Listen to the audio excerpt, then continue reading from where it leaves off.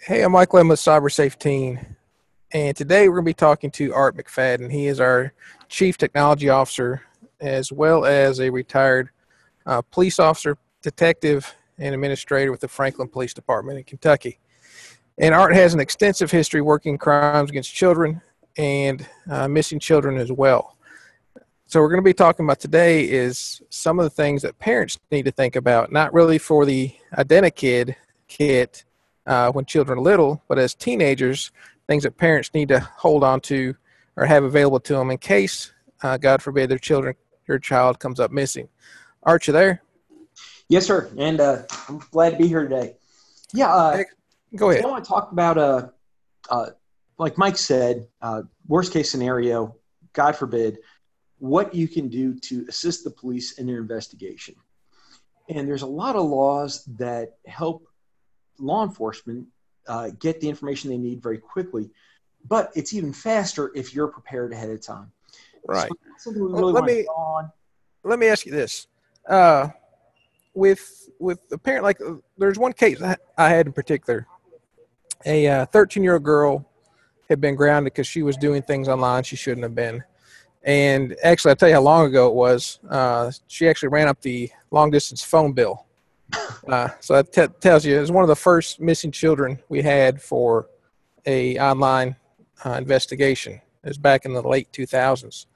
And this girl, she was grounded because of the phone bill. And her mom knew she was talking to a lot of people that she should have been talking to, grown men online at 13 years old. And she says she's been grounded for about a week. Says, "Hey, mom, can I go to the store? I've been cooped up in this house. Just walk to the store, get a Coke, and I'll come back." Mom says, "Sure, you can do that." So she leaves, and it should have been about a 30, 45-minute trip. And a 30, 45-minute trip turns into 2 hours. She's still not home. She's calling her phone. She's not answering. Mom starts calling her friends. They haven't seen her. So she's thinking, well, maybe she's hiding out or going somewhere. After about 4 hours, mom gets really worried, calls the police. And when the officers get there, they talk to her and they do what we both know or heard of as a ping on the phone. And the ping on the phone comes back 2 states away. So mom obviously is freaking out. Law enforcement knows it's very serious. They call me, end up coming out to the scene and investigating the computer, finding where she's been talking to some people out of Kansas. And we ended up locating those people. Long story short, she was pretending to be an 18-year-old, and a 19-year-old thought he was going to pick up an 18-year-old to save her from an abusive home, which the 13-year-old said she was living in, but didn't realize she was 13. And she was a big 13-year-old. She's probably around 6 foot tall at 13 years old, so she could pass for somebody older. But that was back in the late 2000s. As we're entering into 2020, what are some things that parents, if they come in that situation, are going to need when law enforcement shows up? Mike, I think all of us that were detectives for any length of time, we've all worked a similar case, just change the name. We've all been there and done that. And unfortunately, that's getting more and more common, and parents need to be prepared for it. So you had mentioned IdentiKit, and we did that with our children. And we did fingerprint, and maybe we did a buccal swab, and we took a picture of them and all that kind of good stuff. And now what we're looking at also is the digital life of these young people. So law enforcement's got a bunch of tools, and the law supports us as far as getting this information quickly, but it's still not as fast as when a parent says, this is the information I have on the child, and now you have a starting place. So let's talk about what information that parent would want about that child. And the most obvious things are, let's look at the platform the child's using. The smartphone that the child has, is it iPhone or is it Android? Those are the two most popular platforms right now. So the first thing we got to do is look at their iPhone account or their Android account, which is by Google. So we want the username, which is the full email address, plus the password. And I hear parents say, but can't law enforcement get that? Yes, but it takes time. And we're talking about seconds here, guys. We're not talking about minutes or hours. We want this information extremely quickly. And at the end of this, we'll talk about a case that I had similar to Mike's, but on the other end of the spectrum, it was an older person, and how this information can assist us. So we want the parent to know the username and password, of their primary account, whether it be for Android or Apple. But that's not all we want. We want everything. We want social media accounts. We want username and passwords.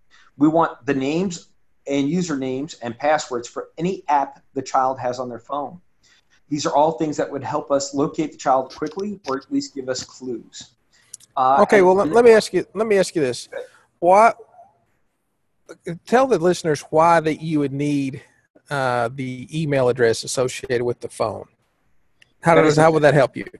That is the fastest way for me to physically locate that device. These kids don't walk around without a phone. We all know this. Right. I mean, we don't even do that. We're no children. What about well, basically we could use the same thing that the parents can use, right? So find my iPhone, find my Android, and log in on those credentials, and hopefully you can see where they are through GPS. How does the username and password help on social media accounts or through apps? How would that help law enforcement find these children faster?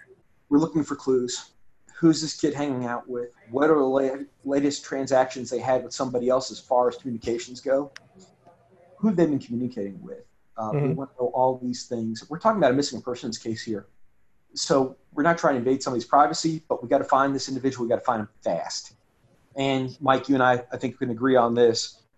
There is no expectation of privacy when it comes to a child.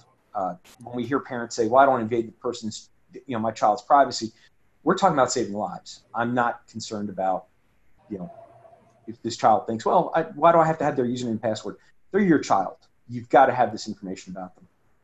Right. So most kids today, they don't sit there and talk on the phone. It's either through chatting, through messaging, through some sort of digital communication. So on our side, on the law enforcement side, there could be some clues. Like, I'm sure there's some chatting. If someone's going to plan to run away, they're not going to just do it, right? They're gonna Right. talk to somebody about it. They're gonna have a plan to do it. So we're gonna be looking for some of those kind of just the breadcrumbs of who they're talking to, and maybe even the plans. Now, I would expect that most people are going to get rid of those specific plans if a lot of kids who are, I guess, kind of more up to date on the technology, but still you're gonna be able to see who they've been talking to recently, and that can lead you to where they're at. And you brought up a good point. Let's talk about browser history. I had a case one time where the kid looked up the Greyhound bus schedule. That was a specific piece of information that was a great value to me during that investigation. So it's not just, what if the phone's off? Can't locate you anymore, right? Phone's off. Yep. But if I have browser history, I have history and communications on on that child's apps, I still have clues as to what was the child thinking, researching, looking at online, who are they talking to. Back in the day when we took a missing persons report, the easy questions were, who's your kids hang out with? What are their hobbies? That type of stuff.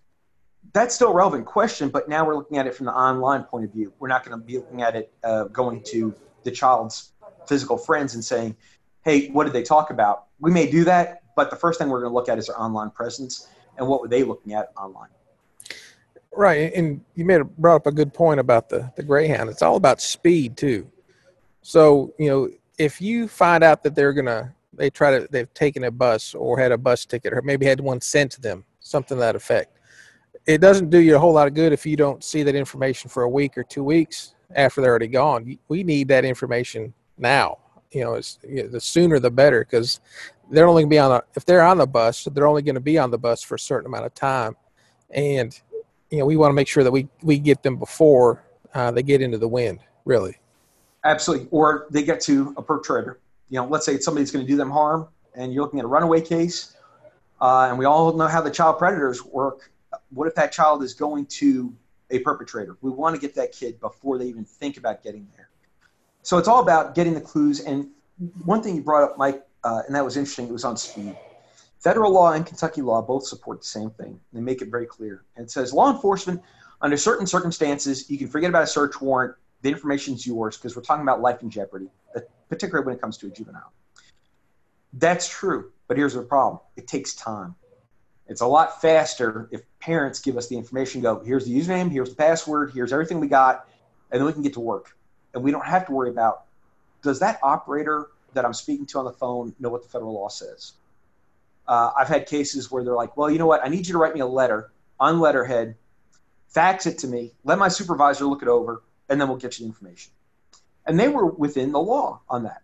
They had a legal right to ask me for that information. They wanted to confirm I was a police officer. They wanted to confirm I had a valid case, right? You don't want to just turn this information over to somebody that says they're a cop over the phone. But if mom or dad can give us the information, we don't even have to worry about bothering these people, and we can get a lot faster. Right, right. And let me, we've dealt with this, and through our agencies and a lot of the detectives that we worked with the Secret Service Task Force know how to do these things. But unfortunately, there are a lot of officers out there, and no fault of their own. They're just not trained in how to do it. So when mom or dad call and say, "Hey, if my child's missing," they may just look to take a report and file that report. What are some ways that the parents can say, "Hey, can you what should we talk about what the parents should have, but what should the parents ask for the law enforcement to do if they do have to make a report and the officers don't seem to understand how important the social media and electronic evidence is? What should the parents ask for the officers to do? Mike, you brought up a good point. You and I could talk about this for hours about this. Which we did. Asking law enforcement to be experts in just about everything. In reality, we can't expect that. And you and I had an advantage of being the term is still valid. We were cyber cops. You can't expect every police officer in the United States to have this information. So you're right. Parents need to be able to assist law enforcement with this. So when that officer responds, that may be a patrol unit. It may not even go to a detective yet. We're talking about the initial stages. What I would love for a parent to do is walk up to that uniformed police officer who's the first one responding to that call and say, here is username, password of all the following. Here's what you can do with it. Mom and dad, you need to be armed with this information. What does that data allow you to do? And what we're looking at is we want to help that officer find the child, or the last known location of the child at least, and then start looking at, like you said, the breadcrumbs. So we want mom and dad to say, kid's got a Facebook account, here's the username and password. Here's how you can get in. I know it's valid. Here is their Gmail account, and we can locate them doing this. And that also reminds me to tell our listeners something. Don't assume these things work. Please test them. Mom and dad, make sure you know how to locate that child. Make sure that the phone has that service turned on. Make sure that you've taken any steps you have to give that officer that technical ability right off the bat. It's a horrible feeling if someone says, well, I think I'm safe, and then it hits the fan, and then you realize, oh, gosh, that doesn't work out the way I wanted it to. So let's make sure that we can locate these things. And we used to call it in case I call missing. And, that's still a valid term. And it's a compilation of data about that individual. And in this example that we're talking about the children. And that goes along with all their things and their hobbies. Also, gaming platforms. We can't forget about those. What's your kid do online? Are they into Xbox? Into the what? What are they in? And what are the username and passwords for that one? Parents don't realize that is actually a social media platform. So not only are we worried about the device in their hand, that smartphone, but what are they doing online with gaming? And what is their screen name or their username for that service as well? Now, we'll kind of switch gears here. I've come to kind of the end of this episode, and there are a lot of parents who are raising kids, but are also having to take care of their parents who maybe some people have some physical ailment, or especially with dementia. There's a big, basically a safety problem that the parents have to deal with. Let's talk about your case that you had and how this was actually helpful to parents to find their parents or the grandparents of these kids. We got people living longer and hopefully healthier, and we want them to enjoy life. And what we can do with technology is we can give these patients more freedom than we could 20 years ago because we have technology that assists us with this. And someone you and I are personal friends with that approached us It's not the particular case you're referring to. I'll talk about that here in a minute. But I'm thinking about our common friend that asked us to help her with her father who got hit with one of these illnesses. And what we can do with our older patients and our loved ones is we can still give them freedom and give us the satisfaction knowing I'm taking some steps to make them safe. And we're going to do the same thing with these older patients that we are with these children. Can I locate that individual immediately? And one of the things that we're seeing is with the smartphones, no matter what platform, a lot of these smartphones and smart watches, wearable technology, can be located independently. Only a few years ago, you could not locate that watch unless that watch was in proximity of that smartphone. That's no longer a true statement. So if we have the smartphone or the smart watch on the patient, we can now locate the patient. And of course, we also have some biometrics that we can look at along with them. Hey, I know they're on the watch is on their arm. How do you know that? Because there's a heartbeat. Okay, now we know the patient is got the watch on their person, they're walking around, and we can locate them immediately. This turned out to be very helpful on two of my cases, and they're both golden alerts. I got them solved before I even got the paperwork. Explain what a golden alert is. Okay, people have heard of Amber Alert, but what's a golden alert? A golden alert is when we're missing an older patient. And these are older patients that have got a mental health issue going on, dementia, Alzheimer's, like you said. And those are horrible diseases. And we're not talking about, hey, maybe they don't need to be, not taken out of their home. We just got to give them a little TLC, and that's our job as loved ones.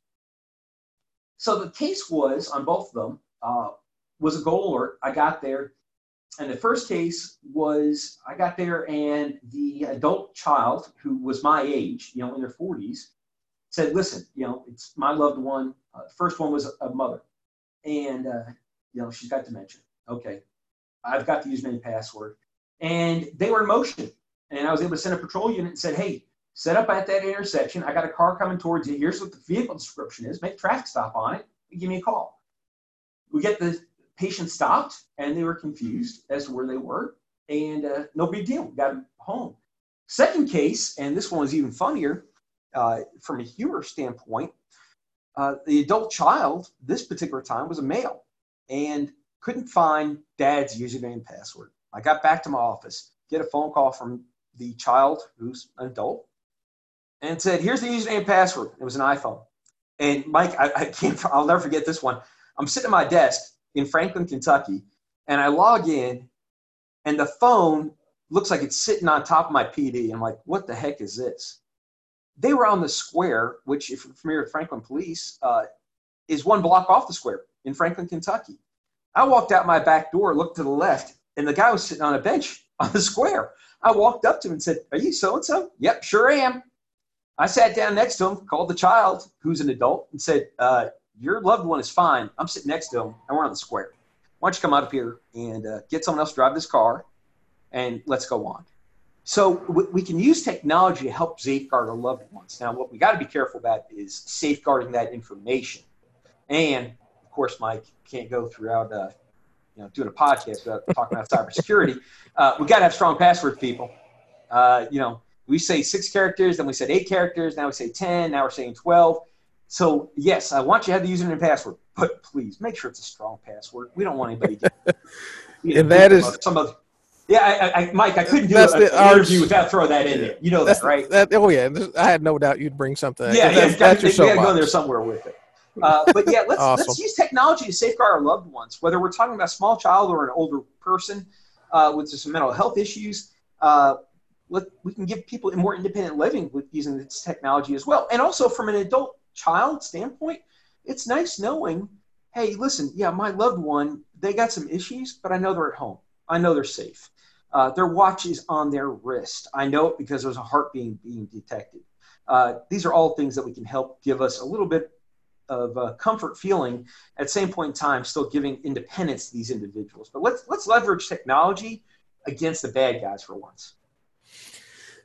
That is awesome. And I definitely want to have you back, and we can talk about more the older parents, how to keep them safe physically, but also through their high on the victim list of people who are scamming individuals out of money, out of property.